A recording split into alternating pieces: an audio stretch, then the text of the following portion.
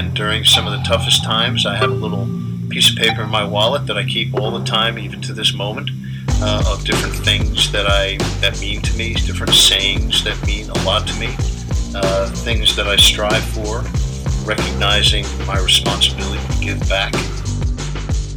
Reoccurring mantra I got into in college where I would just say, I'm going to break the mold. 2 days after my second injury, my dad flew out to Indiana and we drove home. Went right up to my room, slept for a day, and then I woke up the next morning, I spray painted my wall, no quitting me. I remember, there is no quitting me, and I won't give up.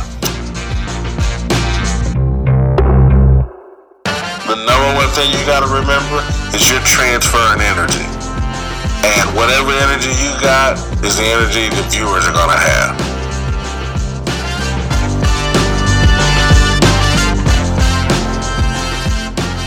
You are listening to Intentional Performers with Brian Levinson, where we talk with experts of craft about their journey and what they have intentionally done to be their best self.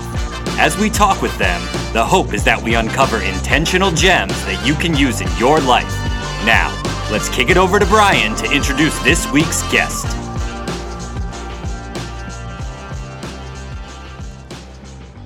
Hello, everyone, and welcome back to the Intentional Performers Podcast. I am Brian Levinson, excited to have you with us today for another great episode. But before we get to today's guest, I'd like to share a bit about myself. So I work as an executive coach. What does that mean? I work with all kinds of executives, mainly in the C-suite at all different organizations. There are organizations I work with in insurance, real estate, government contracting, tech.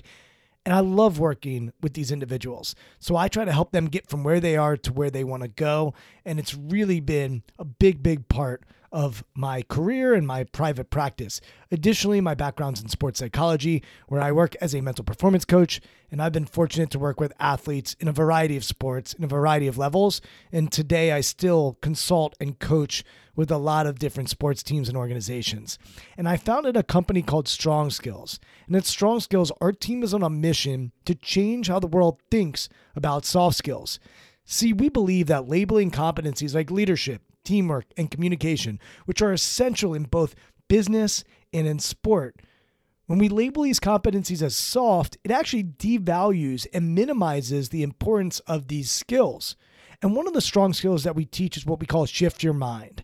And Shift Your Mind is a framework that I created, and I actually wrote a book which came out in October of 2020. And it's really all about your mindset for preparation being different than your mindset for performance. And we use this framework in both business and sport. And I found it to be really helpful for people who are trying to compete to be their best. If you enjoyed today's conversation or any of our past guests, then I know you're going to love the book. You can head over to Amazon or anywhere books are sold to purchase. You can even listen to the audiobook via Audible. Thanks to all of you who have already purchased, and I've really been overwhelmed by the response the book has gotten so far. Thank you. Lastly, if you enjoyed today's episode or any of our previous conversations, we'd love it if you went over to iTunes and wrote us a review. It really does help us expand our reach. You wouldn't believe how many people find us because they saw a review on iTunes. Additionally, if you like today's conversation, share it. Share it with a friend. Put it out on social media. Those things really do help us. Thanks to all of you who continue to support the podcast, and let's continue to share these intentional performers with the world. They deserve it. Now to today's guest. Kevin DeShazo is somebody who I just started following on Twitter, and I really loved his content. He is an author. He is somebody who has a podcast. He founded a company called Fieldhouse Media to help college athletes, coaches, and administrators be better on social media. So in this conversation, we certainly talk about social media and how he thinks about it and the value of it. And he also helps leaders and teams create championship culture with a company called Culture Wins. At the end of the day, Kevin and I both are obsessed with leadership. We're obsessed with mindset. We're obsessed with culture. So this was a seamless conversation. It really felt like we were just at a bar having a conversation. And I know you're going to love learning from Kevin. He's a speaker, he's an author, he's a consultant, and we even talk about how he sometimes coaches. However, we're going to talk about how we're different and how we're similar. So I think you've got a good sense of who Kevin is. Without further ado, I'm so excited to present to you Kevin DeShazo. Kevin, thank you so much for coming on the podcast. I know we're going to riff on many different fronts and have a great conversation today. I actually wanted to start with culture. I know you spent a lot of time thinking about culture. So when that word comes up, I think it means different things to different people. So I wanted to start by just getting your perspective on when you hear the word culture, what comes to mind? Yeah, that's a great question because it is one of those, it's a buzzword, right? It's like everyone wants to talk about culture, and usually like you'll hear a coach or, oh, we got a great culture. What does that mean? Man, culture is just a really big deal for us. Yeah, but what does that look like? How are you building it? Man, culture is everything. It's like, and it's just this buzzword.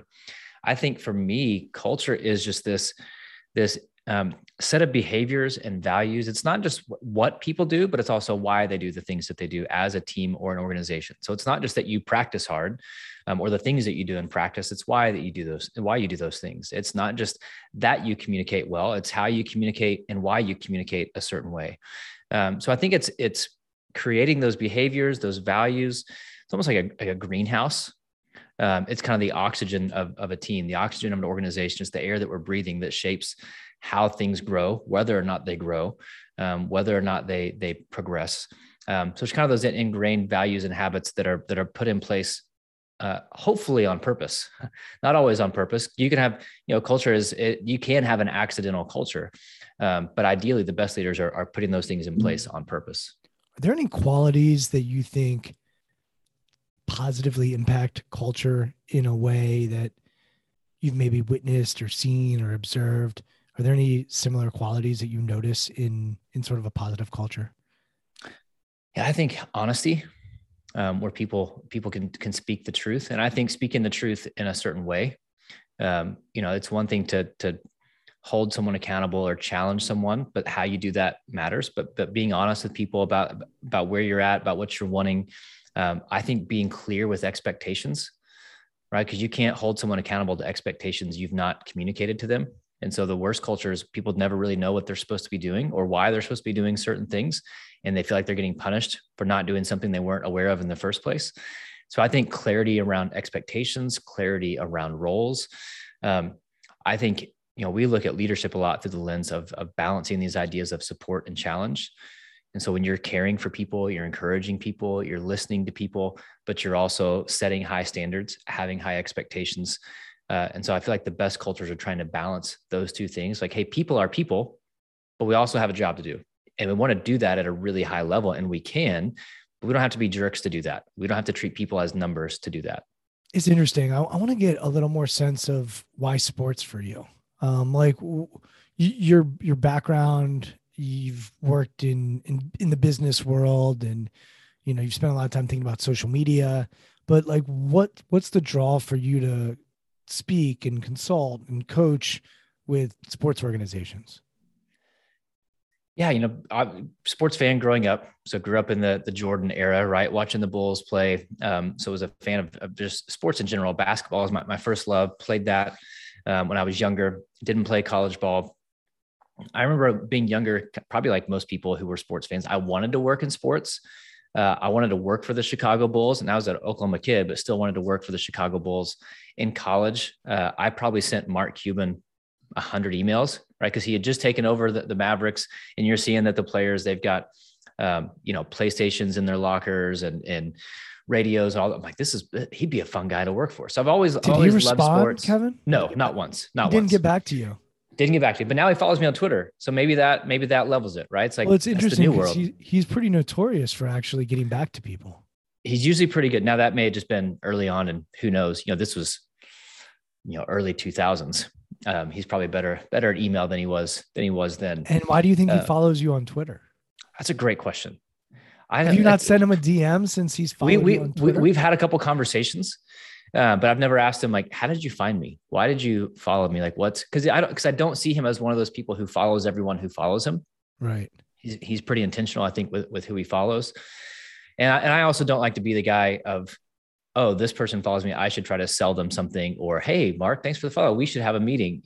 Maybe I should at times, but just hopefully people find value and follow for those reasons. But I've just always loved sports.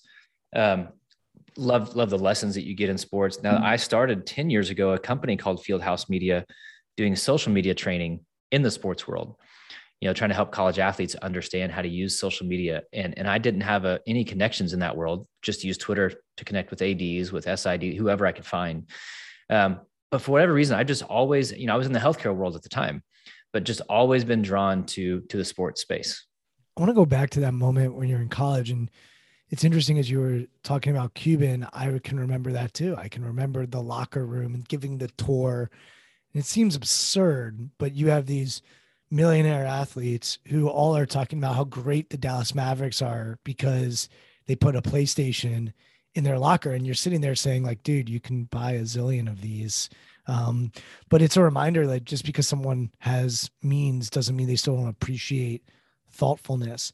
And I'm sitting here thinking like, okay, Kevin, is that like the first time you started really thinking about culture and how things can get shaped? And it might not have been consciously, but as you reflect back on sending 100 emails to Mark to try to learn more about how he's thinking, was that maybe the first spark for you to be interested in organizational development and how organizations function?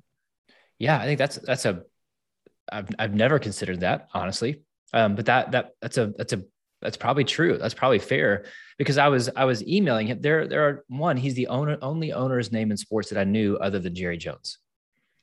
Right? Because typically now it's a different media world today. But like for the most back then, like we just didn't know who owned teams, right? It didn't matter. We were following players, you knew coaches.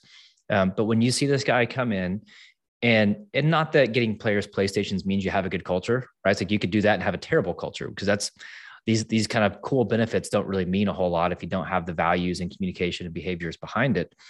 But I just remember seeing that thing, like, that's really cool. Like I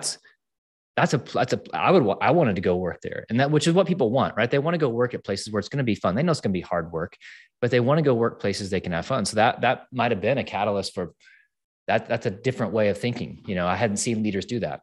And what in you would send someone 100 emails? Was that something you learned from your upbringing? I mean, a lot of college kids aren't necessarily focused on getting to where they want to go. Some of them are doing whatever they're doing in college. But for you, like, what was it in you that was determined to keep sending those emails, even though you weren't getting responses? I don't know. I think I love the idea of what he was doing, what he was building. It's interesting. My major was management information systems, which had zero to do with sports. I wasn't working in the athletic department at Oklahoma State. Didn't know that you could, be a student worker in the athletic department. But something about, I ended up going into the healthcare world. Thanks, Mark, for never responding. Got a job in healthcare instead. But I think I saw that was my only way into sports, which is still what I wanted to do at that time, and I didn't know any other avenue, didn't have any connections. But Kevin, found his information. Why would you keep sending the emails? That's what I'm most curious about. Like most people would stop. He didn't respond. You were just dumb. Yeah. I mean, I didn't know any better. That's I just don't think I knew any better, and thought maybe if I probably thought, I'm guessing with some of this stuff, I turned 40 last month. And so my memory, I barely remember, 6 months ago. But I'm sure I thought maybe if I keep bothering him, he'll eventually give me a response. Now, looking back, maybe people reward that level of persistence, but it's also like, do you really want the kid who's going to email you 100? That kid's going to be annoying. Persistence there's probably a reason. Annoyance. There's a fine line there. That's right. And I don't know that I knew that line. And so maybe, at some point I was being persistent, then I became annoying, and he probably turned on the spam filter and never saw those emails again. So before we started recording, you mentioned that you were in Missouri up until, I think you said 6th grade, and then you spent the rest of your time in Oklahoma. What did mom and dad do? Just give us some perspective, because I'm trying to understand a little more about you and how you became you. And so that persistence or annoyance, whatever we're going to call, I'm curious if that came from anything that you observed or noticed or witnessed, or is that something you just created on your own? Like, tell us a little bit about maybe the values that were passed down to you from your parents. Yeah. Simple, poor family. I mean, our family was fine, but my parents growing up had nothing. My mom has a 2-year college degree. My dad doesn't have a college degree. He's a VP at a bank. He was really successful in sales growing up, did really well for our family, just through hard work, right? Persistence. He just showed up. He's where I learned, both parents are where I learned just the value of hard work.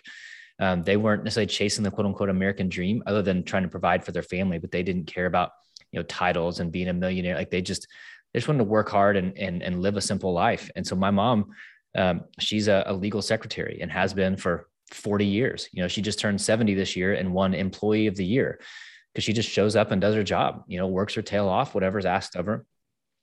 Goes above and beyond to serve people. My dad's the same way. And so I think I got a lot of that from them, right? They came from extremely humble beginnings to build a successful life. And you mentioned working in healthcare. Mm-hmm. What was that like for you?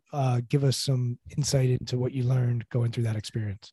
Yeah. So I was in the healthcare recruiting world. And so we were recruiting nurses and therapists for temporary positions, right? So a staff has an opening, could be maternity leave, could be they're just in a rural area and doesn't have a lot of access to staff. It could just be a troubled clinic that nobody wants to work at. So we're finding them temporary staff to fill in on assignment.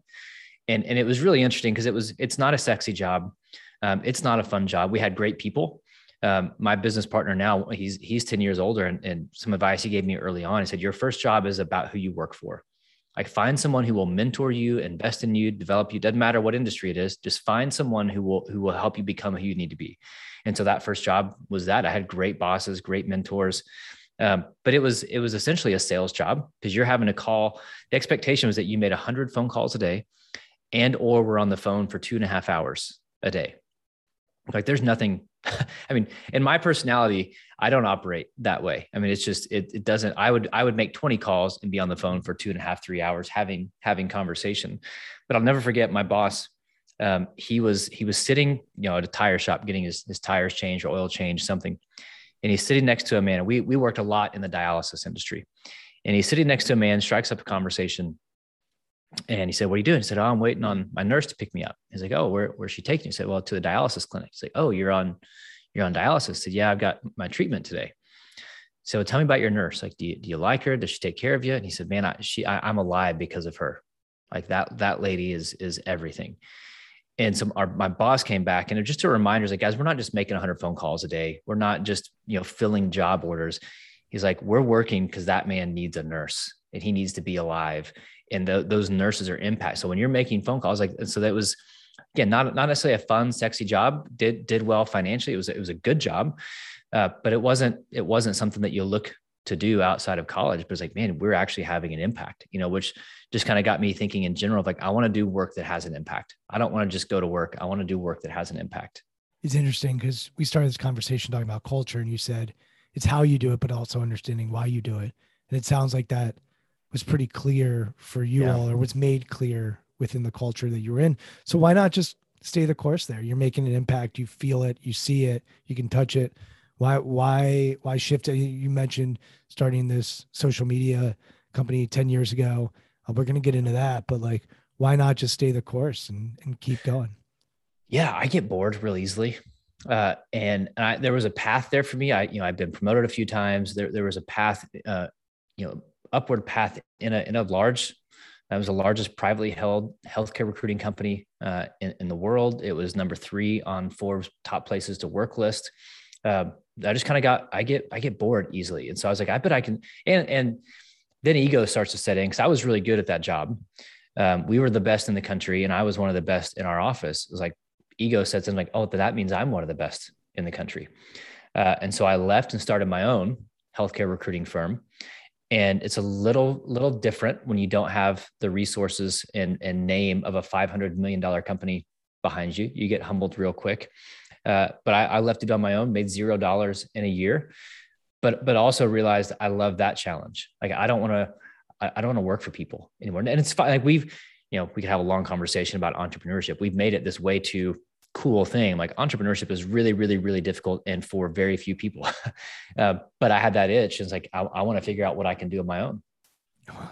I definitely want to have the entrepreneurship conversation, because I coach people for a living. And one of the first questions I'll ask people is, how important is it for you to work for yourself? And if, to me, the answer isn't, oh yeah, it is really important, then I'm not so sure entrepreneurship is the path. I think it is. Right. Have a side hustle.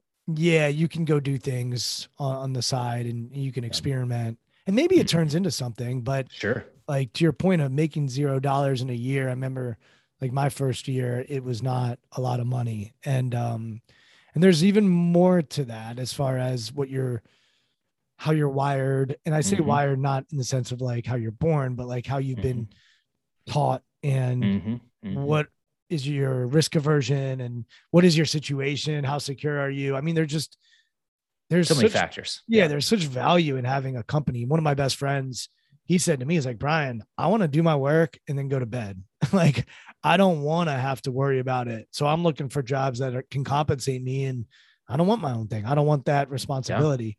And I think his awareness is admirable. And I don't know why we don't celebrate that. We don't celebrate that. It's like, oh, you go work at a corporate job, 8 to 5. Like you go work for the man. That's well, the right. man, Like that's the man can most give people you a lot do. of stuff. Yeah. Like that's what most people do. And it's not weak. It doesn't mean you've sold out. It means you're working hard and providing for your family. Like there's my business partner is actually working on a book right now. I don't know what the title is going to be, but he frames it around this idea of X's and O's. O's work for someone. You're trading time for money. And you go to a job and you may become a bigger O, right? Like you can be a VP or you can be a president, or you can be an X where you've probably got multiple things, right? You have this portfolio life. You may coach, you may speak, you may write, you may consult, all sorts of different things. And most people are made to be O's.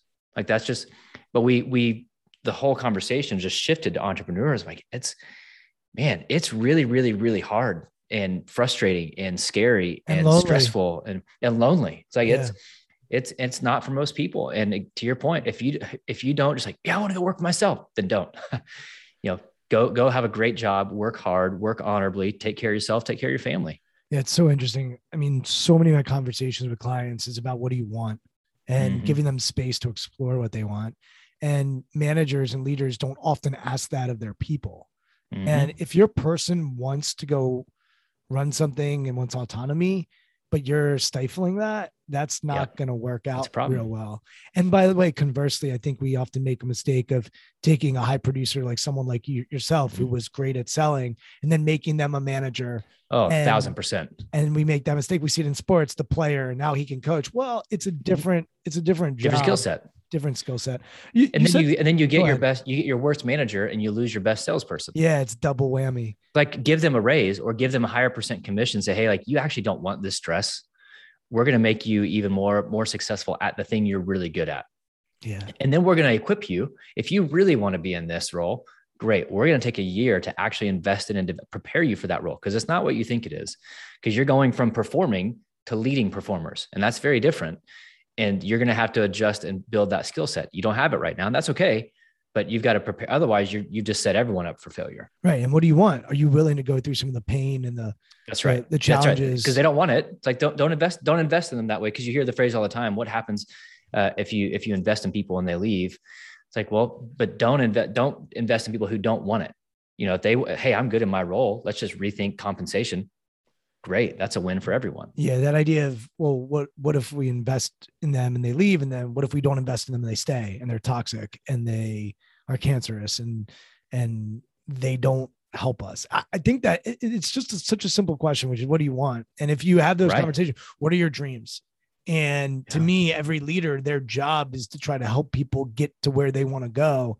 And that's a coach's job, Hey, where do you want to go? And, my job is to try to help you get to where you want to go.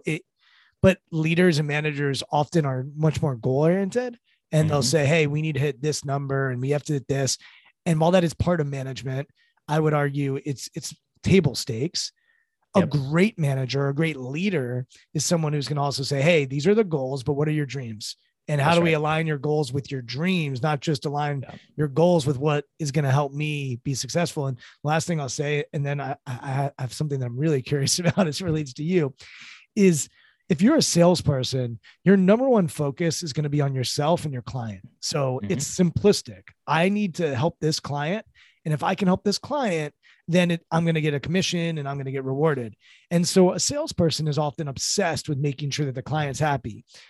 And that's really good. But a sales manager also has to think about operations and customer service and all these other pieces to the puzzle that the salesperson may not see. So they have blind spots to it, or they may see it, but they may not give a shit because they're not compensated for that.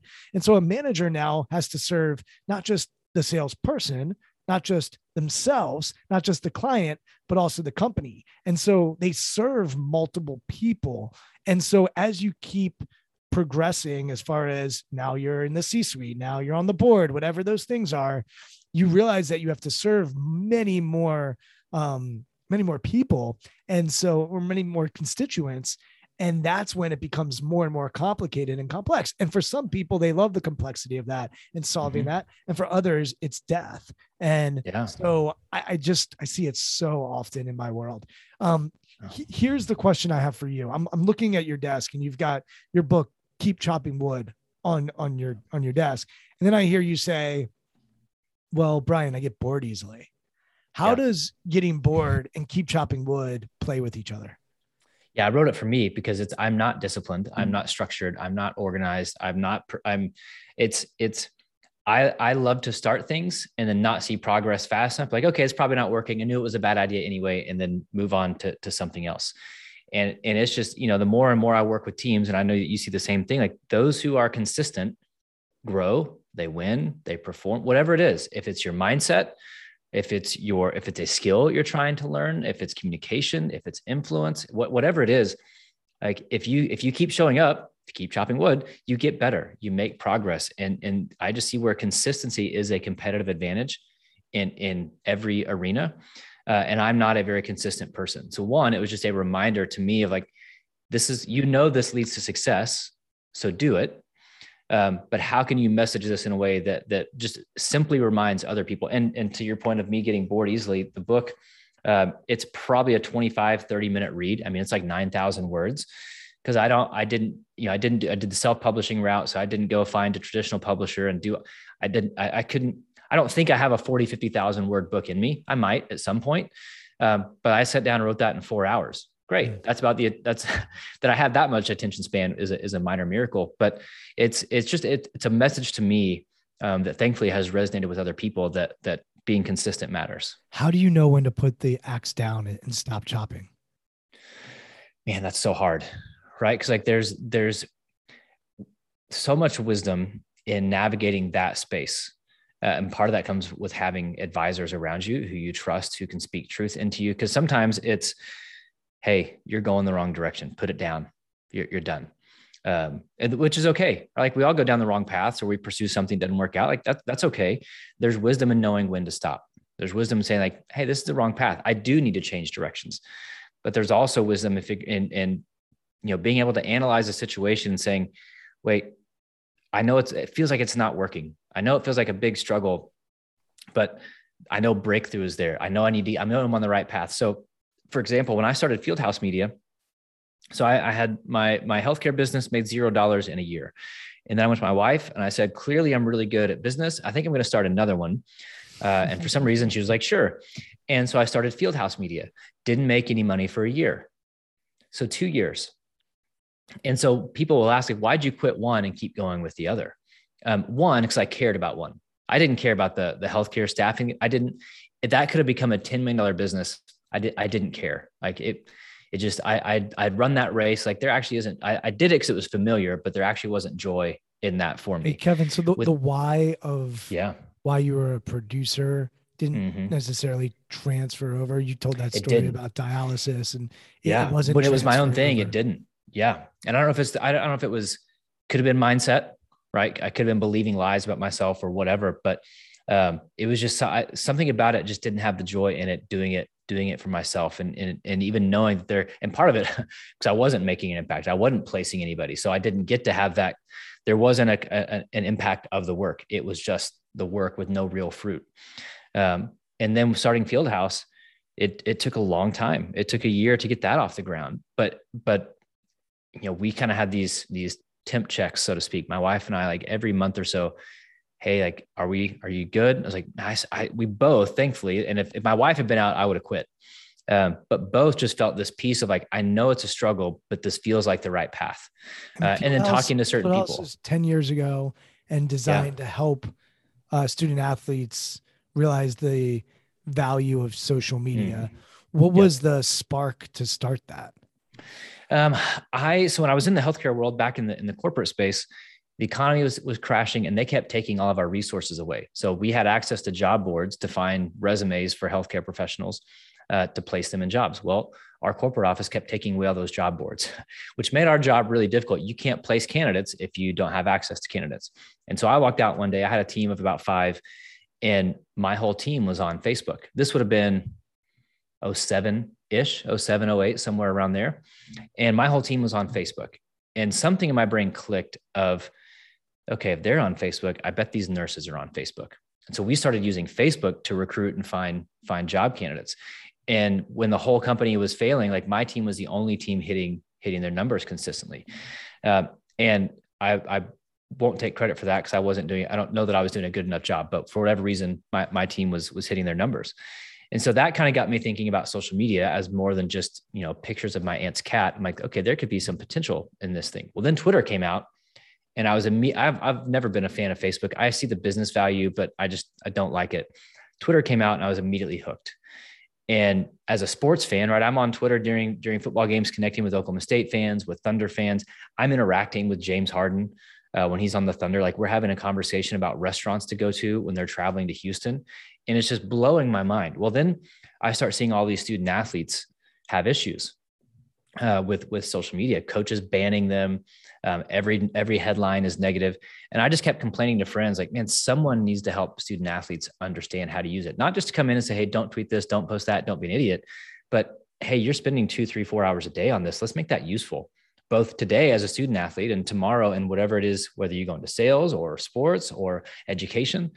And I just kind of complained about it for several months until friends said, hey, like, stop complaining about it, do something about it. And I said, yeah, I don't know anybody. I don't know anybody in that industry. They said, yeah, but social media, so go figure it out. And so just started writing about that topic and tweeting about that topic and connecting people around that topic. And here we are 10 years later.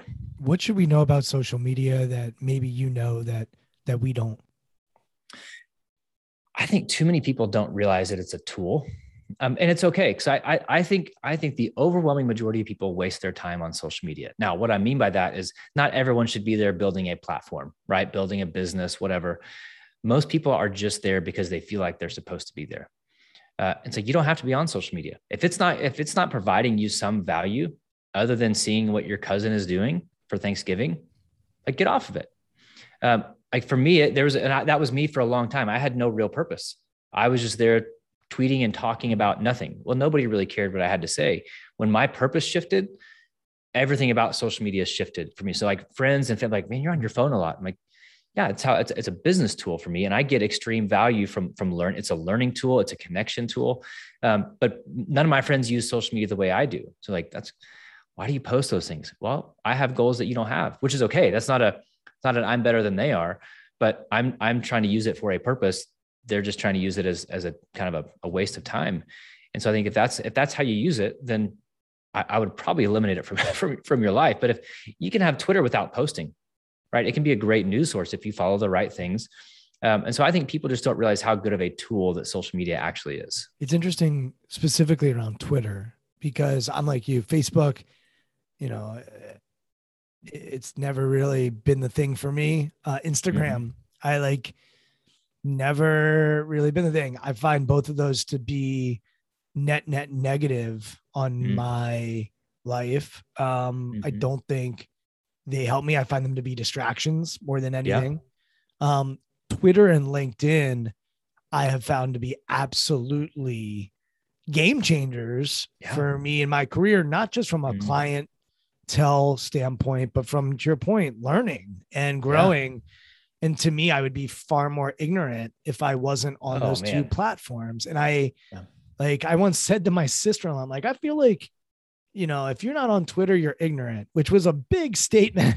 But that's how I feel about it for myself. And absolutely. And so it is, that's why we're talking right now. I think about relationships that I've met. I would have never met you. Maybe would have crossed paths at a college somewhere, but like most likely we wouldn't have. Yeah. And it would have been even awkward then. Cause like, let's say we're speaking at the same conference, which could happen. We're probably going to see each other as competitors and not have a real conversation. Well, on Twitter, we can follow, I'm like, man, I got a pretty good, I mean, people can always be fake, right? But it's like, I got a pretty good feel for who that, I think we're in alignment on a lot of things. That's a guy I want to follow and learn from, have a cup of coffee with, and do a podcast with. And it's made the world so much smaller. And I've got people around the country, probably the world. If I travel and let's say, planes delayed, or I got people I can just meet for dinner that I've never met, but we've just had so many conversations on social media. I'm like, I've got friends around the country, and people don't get that. And I understand, but it's such an unbelievable tool. How do you use it? How do you actually, what's your process? You put out a lot of content, and when I say a lot of content, I don't think it is spraying. I think your content, it seems, is very intentional and thoughtful. It doesn't look like there's a lot of typos. Like for someone who gets bored easily, it seems like you are continuing to chop wood as it relates to Twitter. What does your process look like? Take us beyond the computer. Yeah, it actually is. Twitter is my brain dump.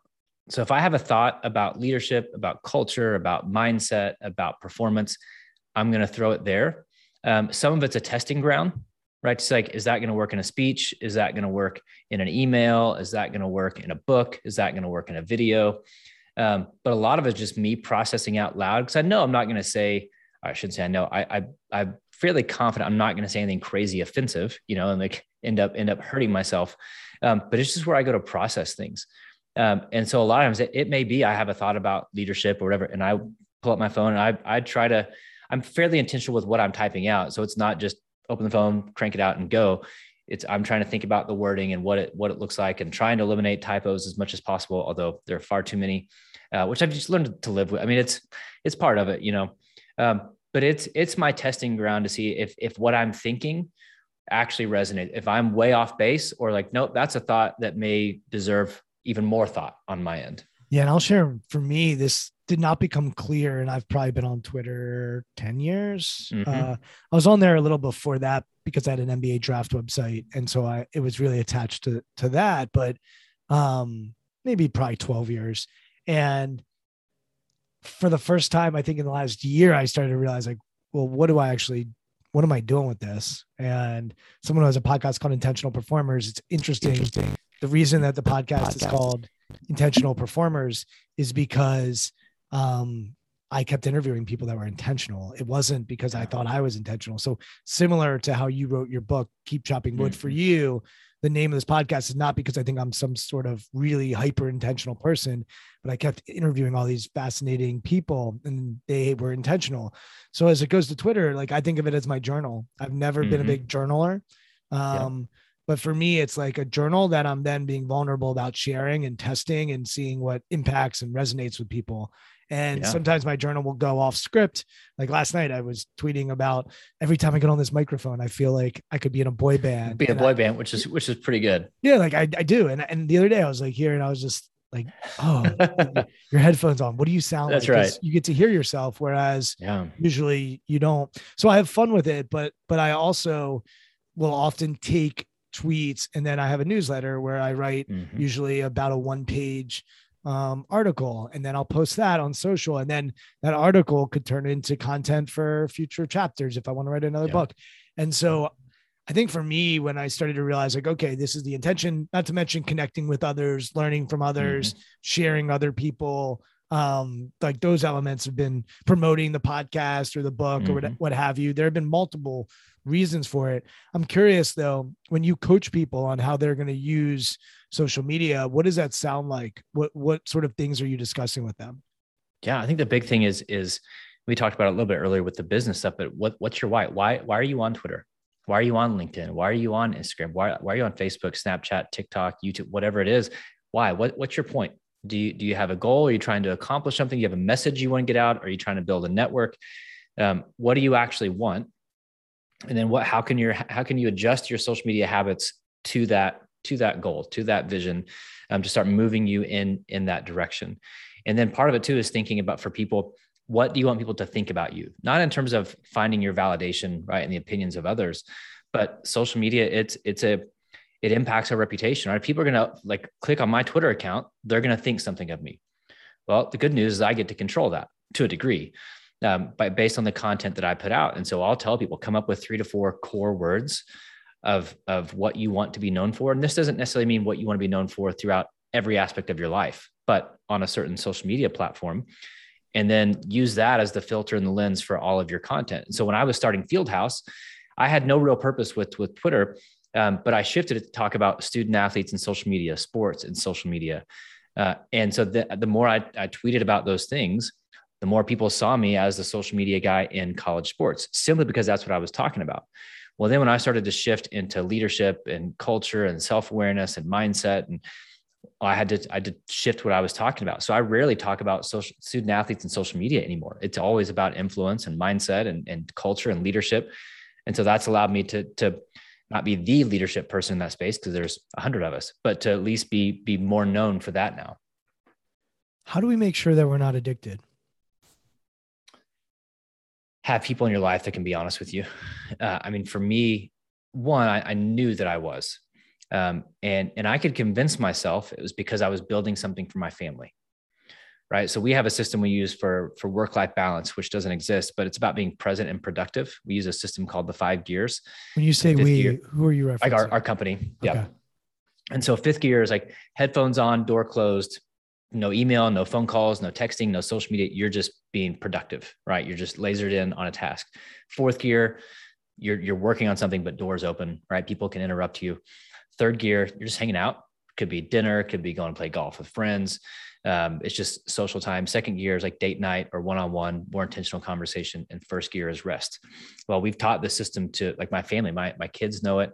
So I'd be home on my phone, 6 o'clock at night, right? Work-life balance isn't about the amount of hours. You can work 40 hours a week and actually have terrible work-life balance. So I'm sitting on my couch at home on my phone. And my 10-year-old at the time, now he's 12, is like, Dad, I thought we were in 3rd gear hanging out. Yep, you're right, bud. You're right. I was in 4th gear doing, checking Twitter, doing work, doing whatever. I was not present with my family. I was trying to be productive in a time where I needed to be present. My wife, why are you always on your phone? Like, what? And I could easily say that she's nagging me. Like, what do you mean? What am I doing? I'm trying to build a business for our family. I'm trying to provide for our family. Well, what she was really saying is, hey, we're in 3rd gear. You're in 4th gear. Why don't you meet us there? It's like, I can't really argue my way out of that one. And so those were the kind of the signs of, okay, if my family's noticing it, my 5-year-old, he asked for a phone for Christmas one year when he was 5. 5-year-old didn't know what a phone, like he wants it because dad's always on it. And if dad's always on it, if dad's attention's always going to it, then it must be pretty awesome. I should probably want that too. It's like, I don't want to be that dad. Like, I don't want to be that husband. And so at that point, it's like, okay, I need some barriers. And so now I don't check my phone until 8 a.m. I wake up, 5:36, and I just hang out with my family. I'm not checking Twitter. I'm not checking email. And turns out you don't miss anything. Like you're just fine. Right. So I had to put some barriers in and treat it as a business tool, not just an addiction. It's big. And anyone thinks that they're bigger than addiction in any part of their life. I would ask them to just look in the mirror and check themselves. Look, for me, there's no question. And I always say this, like Kevin, other than your kids, how many 4 or 5-year-olds are you friends with? Right. You 0. don't, you don't like, are you yeah. like, even like an adult probably, I want to make sure I say this the right way, but a 4 to 5-year-old can't give you what Twitter can. They can give you something way better and way different, which is unconditional love and joy and these moments. Yeah. But stimulation wise, as far as like what you can learn from an article or a quote or a video, like Twitter is designed, and any social media, we're just talking about Twitter because I think that's where we like to play the most. Like, it's designed to grab your attention in a way that your kids are not.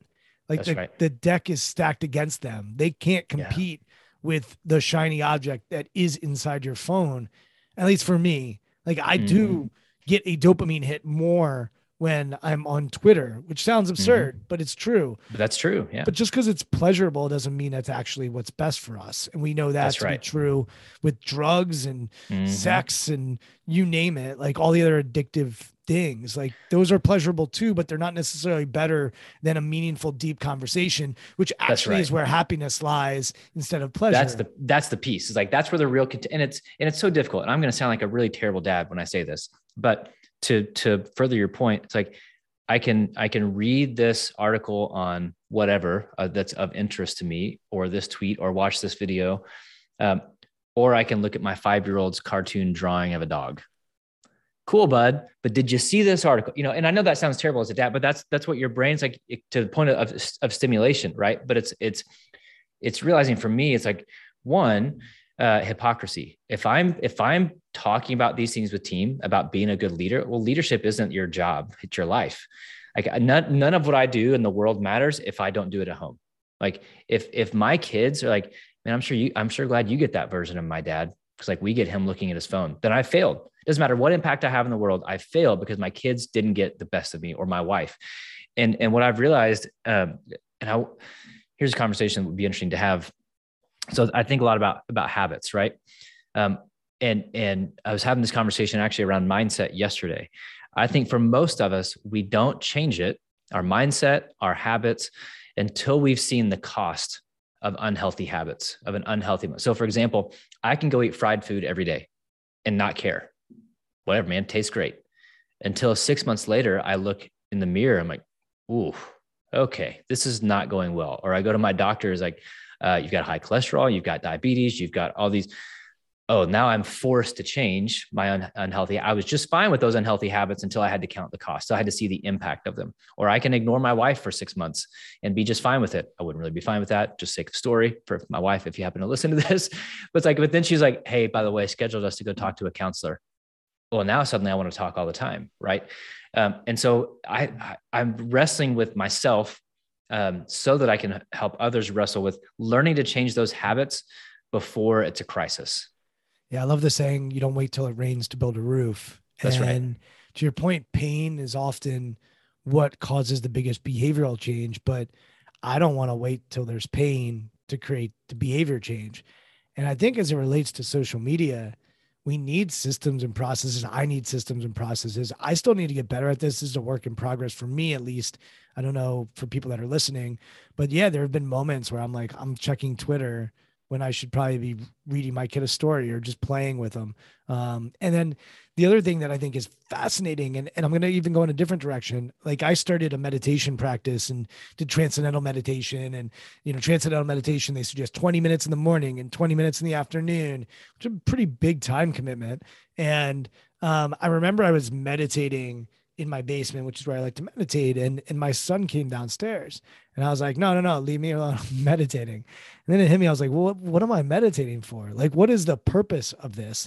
So even to your point earlier, it's like, well, no, I'm using Twitter. You justify it because I'm like, this is my work and I'm doing this so I can provide, but like, for the sake of what? You're doing that so you can provide, so that you can be there for your kids and support them. It's like, why not just be there for your kids instead of meditating so that I can be present for my kids?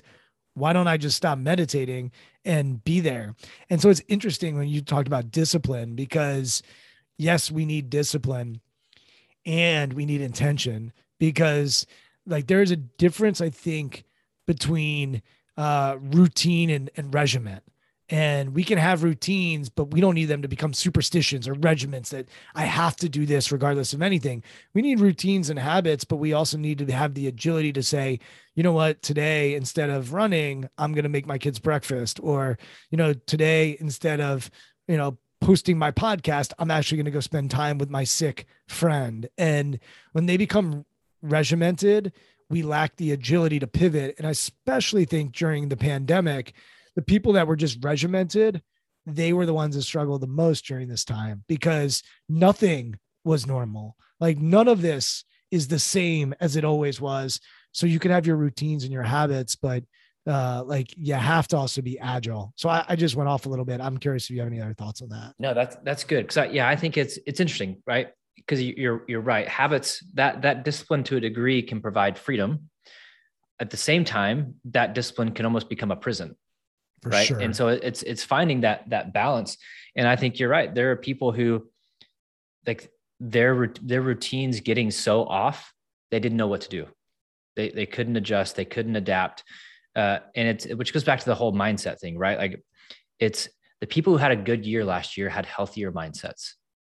That doesn't mean like they made more money. It's like they just had better days. They didn't freak out. They didn't live in fear. They weren't anxious and worried about everything. They owned their mindset. So they were able to adjust to whatever was in front of them, knowing whatever's coming at me is going to be new. It's going to be weird. It's not going to be what I planned. It's going to be unexpected.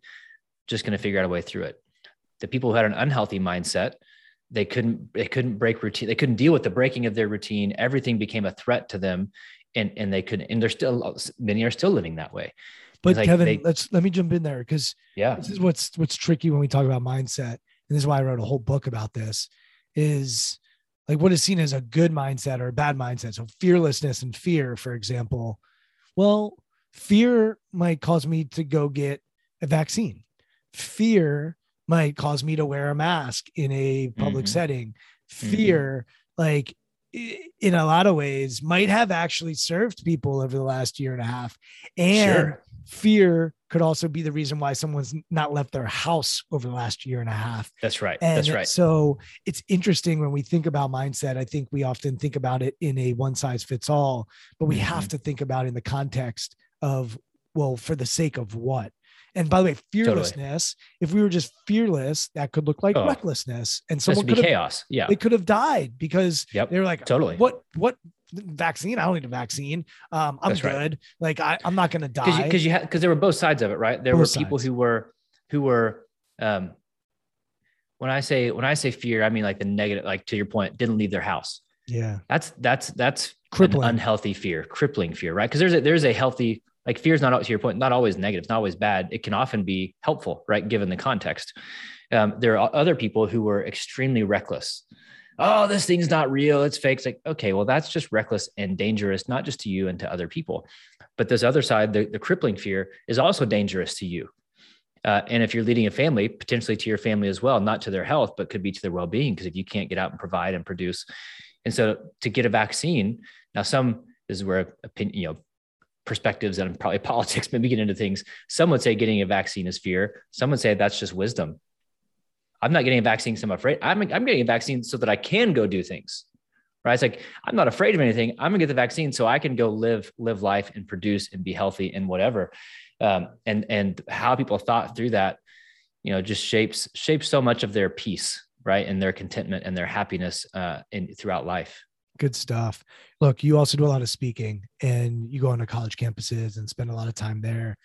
How do you set your mind when you're speaking? What do you think about when you're delivering a message, and what's your mindset like when you are performing?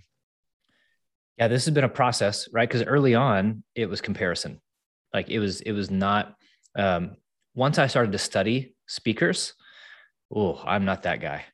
Oh man. Okay. Well, I don't do what they do. I'm not, maybe could I charge more if I did what they did? All these unhealthy things come into mind. I'll never forget. It was 2012, I think. I had to follow John Gordon at an event. You were going to say John Gordon. That was like the first person that came into my head. Which is not who you want to follow, right? And like I'm a year into speaking at this point, and one, he's speaking about leadership, and I was speaking about social media to a group of athletic directors, which is their least favorite topic ever. And he gets to bring a lot of fun and energy and passion to their favorite topic ever. But I just remember being captivated because John's a great speaker, but like, I can never do that. And so I tried to be like that for so long. And then what happened is I'm getting off on a weird tangent, but I became bitter against him and like hating his success, which is just really dumb. And so eventually I was like, no, I can learn from him. I don't need to be like him. And so now I've made, like, John and I are friends. It's like now when he goes somewhere, I'm like, man, have a great trip. That speech looked awesome. Hope you had a great time with this team. I don't need to compete. I'm not competing with him. Like we're all actually chasing. I think all of us who are kind of in this space are actually running after the same thing. And we don't need any one of us to dominate it. Like we're all kind of complementing and building off of each other, ultimately to help leaders get better, teams get better, families get better, people get better. And so now when I'm speaking, it's a couple of things. One, like I don't mean this to sound prideful, because like there's this insecurity that sets in every now and then. I'm like, man, what am I doing here? Like, do they actually want to hear? No, they're there to hear me. Like I don't like the word expert, but I'm the person being presented as an expert on this topic. If I mess up, great. They don't know any different, like they don't know what they don't know.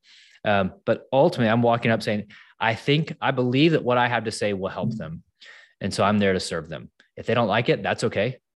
I don't need to find my validation in whether or not they like me, think I'm a good speaker, my job is to stand up and to deliver a message I think will be beneficial to them and live with whatever the results are. You mentioned John, and when I interviewed John for this podcast, he talked about how writing is actually like the thing that is his gift. And if you've read his books, you probably would agree with that. And speaking is actually not. And he's had to really work on himself as a speaker. For you, you talk about writing your book in 4 hours, but you weren't going to write a 40,000 or 50,000 words. For you, when do you feel most alive? Is it writing? Is it speaking? Is it coaching? Is it consulting? Like what part of yourself do you feel like is really when you're most in that flow state? Yeah, I think speaking and any kind of work with teams. So I'm a massive extrovert. So I love being with people. Like I could do 10 keynotes a day. Wow. And not be exhausted. Like that gives me, I love it. Like I love every bit of it. That's rare, Kevin. That's rare. Oh, I mean, that's one thing that's just really driven me nuts with COVID is the inability to have that, to not have, and again, not an ego thing of like, I want to be on stage. I don't really care. Just, I love being in front of teams and organizations and in events, just serving people in that way. Why is that the platform that most makes you feel lit up? I don't know. I think I like being around a lot of people. And I think in my mind, I convince myself, everyone in this room, we're all running the same race. Like we all want to get better. And I like being around people who want to get better. And so I think I'm processing some of this out loud as I'm sitting here. I think I convince myself that they believe in me and what I have to say, which just gives me energy too, to give them whatever I want to give whoever's in front of me my complete best. And just empty it out for them. But that also, me emptying it out also refills me. So whereas coaching, like one-on-one, exhausting. I enjoy it because there's transformation that comes from that, right? But we all have different, like John, we and I talked one day, like he does not like doing like workshops because there's a skill, right? And that type of facilitation and getting like feedback, because it's not just delivering a talk. You're trying to go now back and forth with a room of 40 or 50. And he's like, man, it's not good. And I love that too. But coaching, it's so I do it, but it's exhausting. You said like, we're all in the same race. I don't think we are, right? Like, I think that's a good example. And, the word compete, which you mentioned earlier, I love the origins of it, which is competere, which means to strive with. And, so often we get into this egotistical, why did they get that opportunity? I'm just as good, or the opposite. Like maybe I don't belong and maybe this person is whatever. And as I'm hearing you talk, like for me, I love coaching. Like the rest of my day today, we're going to finish this recording and I've got 3 clients and, we will be one-on-one coaching, and that part, that space, that facilitation, that unlocking that I can be a part of is what fills my cup. And my wife says, like, the days where I'm not coaching as much, she can tell I'm not as energized. I'm not as Phil. Speaking, like if I did 15 gigs a year, like that's plenty for me. It sounds like you could do 15 gigs in a day. And easy. Because if I had 3 coaching calls today, I'd take a nap. Yeah, we'd be the opposite. Like and by the way, I love people. I get energized by people, but for me, the speaking, the energy that it takes for me, and people would probably classify me as an extrovert, but like it takes a lot out of me. And when I'm done, like I'm done, I'm toast. Whereas when I coach, I am like, all right, what's next? Like, let's go. So I don't think we're actually all running the same race. And, it's one of the things I've come to recognize and realize is that we all have gifts. I like facilitating dialogue probably more than I like delivering content to people. So I like facilitating more than I like speaking. And to your point, John probably likes delivering the content that he spent a lot of time sharpening and thinking about. So that it's really interesting to me. For you, as you think about, your work going forward, where do you see yourself in 5-10 years? How do you see your work continue to evolve? You even mentioned, hey, 10 years ago, I was a social media guy. Then I got into culture and leadership. And today I'm talking about mindset, and you're someone who is entrepreneurial and constantly evolving, and you enjoy that. Where do you see yourself going? Yeah. So it's been a lot of conversation lately around that topic. With the social media thing, I didn't want to be 45 and still talking about social media. And to be fair, student athletes probably don't want to listen to 45 or 50-year-old me talk about social media. But it's interesting, Kevin, because you're saying that at a time where this year, for the first time, they can make money off of it. They can make money off of it. And it's the like shift in that, right? It's clear. It's so crazy. It's a business opportunity now, Kevin. Oh, like every So university, I'm sure they're calling you to say, Kevin, we need your help, because these kids need to realize that there's money on the table with the local car dealership if they build a social media platform. Now this makes complete sense. 10 years ago, it made far less sense. It made zero sense. Let me coach you. Come on. Oh, I know. It's ridiculous. And it's funny. It's like, again, I don't have as much passion as I did for it. Now we built a platform that schools are using. It's a student athlete. It's not just NIL, the name, image, likeness, where they can now get paid. There's 150 companies moving into that space, right, to help student athletes there. I think it's a big deal that is just the topic of the day, but it's about this much of student athlete development. And so we built a platform where there's content around how to build a personal brand, how to think like an entrepreneur, how to maximize your name, image, likeness, but also how to be a team captain, how to increase your self-awareness, how to be a better communicator, how to balance your time. So it's full student athlete development with content that we use with Google and Chick-fil-A and the Air Force and Delta and schools and companies around the globe. So we built that. So we're doing a little bit in that space. And then my business partner and I, so I'm involved in a number of companies. Fieldhouse Media still exists. We have Culture Wins, kind of doing leader development, culture building in the sports space.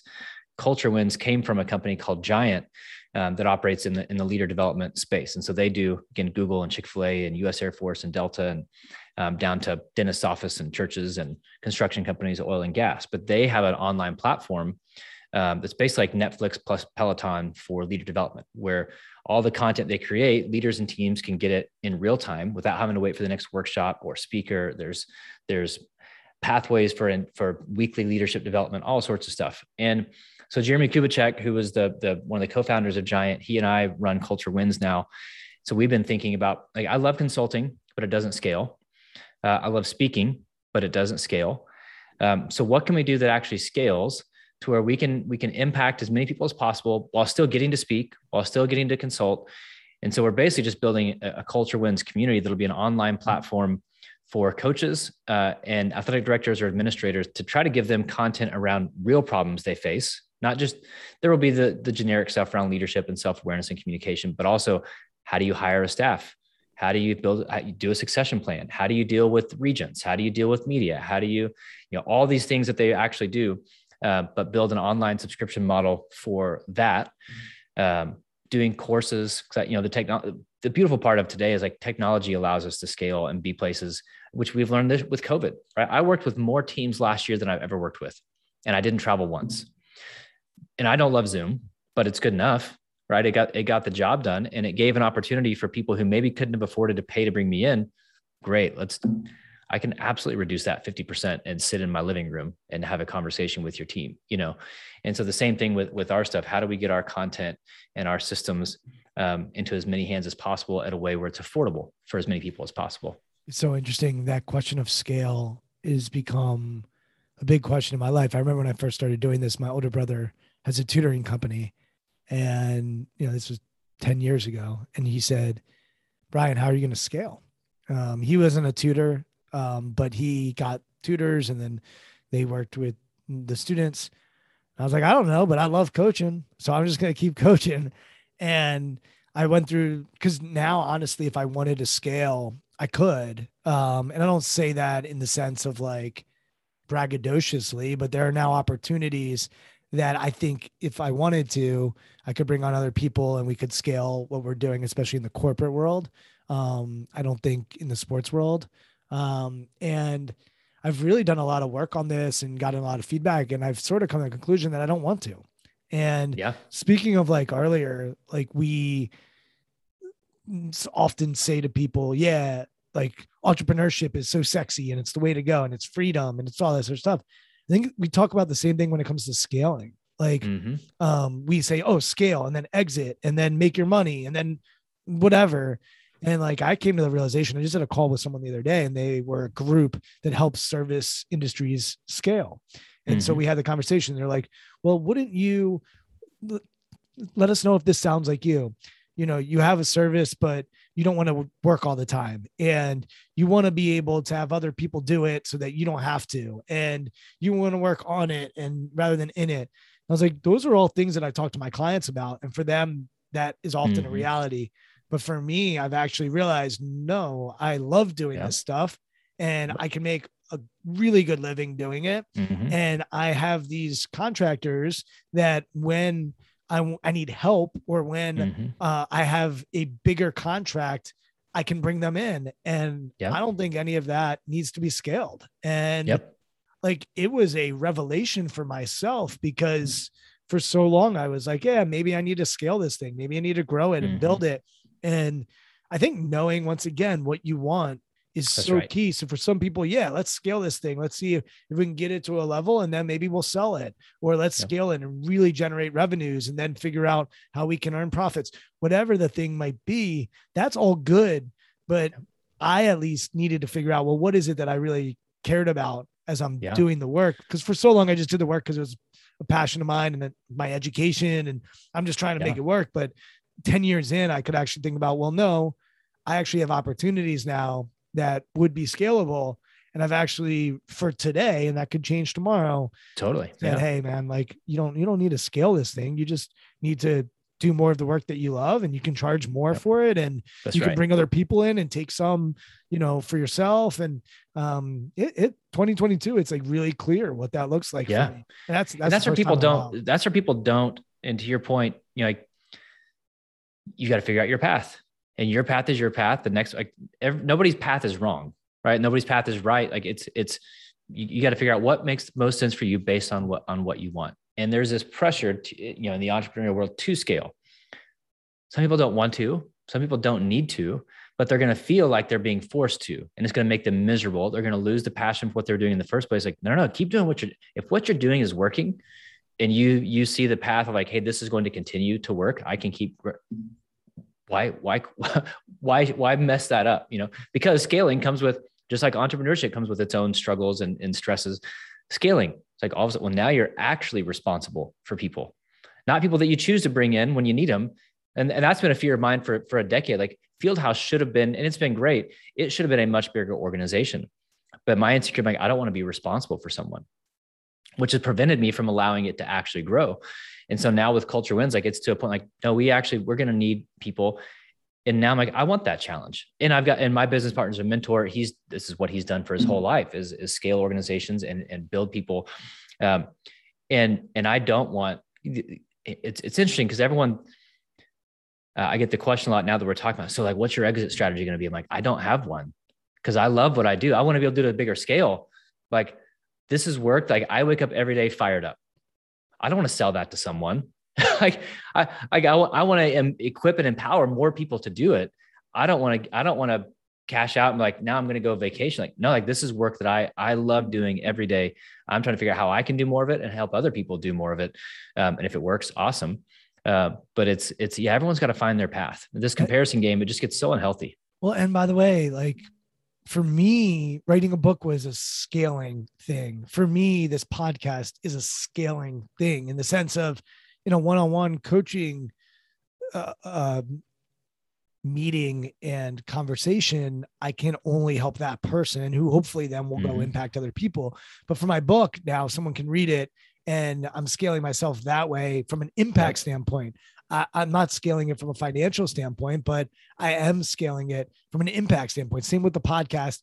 And, you know, there are other things that I may do that might be scalable, but it's not building a company with the idea of exiting. And to your point, you can build a highly profitable company that has scaled, that is churning off revenue for you. And so that you're not doing the thing And that is also a different level of scaling. Totally. So Yep. we talk about it in such a narrow way that we often miss the other possibilities that exist. And for me, I'm all about the game of possibility, because there is no one way to do anything, and you can choose what the heck you want. So look, Kevin, this has been a lot of fun. I want to make sure that you can promote your books and learn more about Culture Wins and what you're doing there. It sounds like that's a real focal point for you going forward. Obviously, social media is something that's near and dear to your heart. So if people want to find you on social, read your books, learn more about Culture Wins, where can they go about doing that? Yeah, I love it, man. This has been a blast. I similar to you, I just like learning from people who think similar but different to how I operate, and everyone has something that we can learn from them. So I appreciate your perspective, appreciate your time, love the work that you're doing. And even just that last point of scaling isn't always financial, scaling impact, right? I thought that was just really interesting. I'd never really considered it that way. Podcast is scaling your influence and impact. A book is scaling it's not always about money. So I thought that was a really cool point. But you guys can find me anywhere on social media at Kevin DeShazo. Culture Wins website is culturewins.co. My website is deshazo.me. And the book is Keep Chopping Wood. It's on Amazon. Pretty cheap, quick read, great for people of all ages. Awesome. I'm on Twitter at Brian Levinson. LinkedIn's the other place I like to play, at Brian Levinson. And you can listen to all these conversations at strongskills.co. We both are CO. So I don't know about you, but I looked at adding the M, and that M was way too expensive. And I just was like, this makes no sense that I'm going to pay X amount of dollars for an M. So for those that are ever wondering, it is strongskills.co. And the reasoning, if you want to sponsor this podcast and we can buy the M together, I'm down. But for now, we'll go with strongskills.co/podcast. You can listen to all these conversations there. Kevin, this has been a blast. Thanks for coming on. Absolutely, man. Appreciate you. Thank you for listening to Intentional Performers with Brian Levinson. Here is this week's episode gem. Why are you on Twitter? Why are you on LinkedIn? Why are you on Instagram? Why are you on Facebook, Snapchat, TikTok, YouTube, whatever it is? Why? What's your point? Do you have a goal? Are you trying to accomplish something? Do you have a message you want to get out? Are you trying to build a network? What do you actually want? And then how can you adjust your social media habits to that goal, to that vision, to start moving you in that direction? And then part of it too is thinking about, for people, what do you want people to think about you? Not in terms of finding your validation, right, and the opinions of others, but social media, it impacts our reputation, right? People are gonna click on my Twitter account, they're gonna think something of me. Well, the good news is I get to control that to a degree, based on the content that I put out. And so I'll tell people, come up with 3 to 4 core words of what you want to be known for. And this doesn't necessarily mean what you want to be known for throughout every aspect of your life, but on a certain social media platform. And then use that as the filter and the lens for all of your content.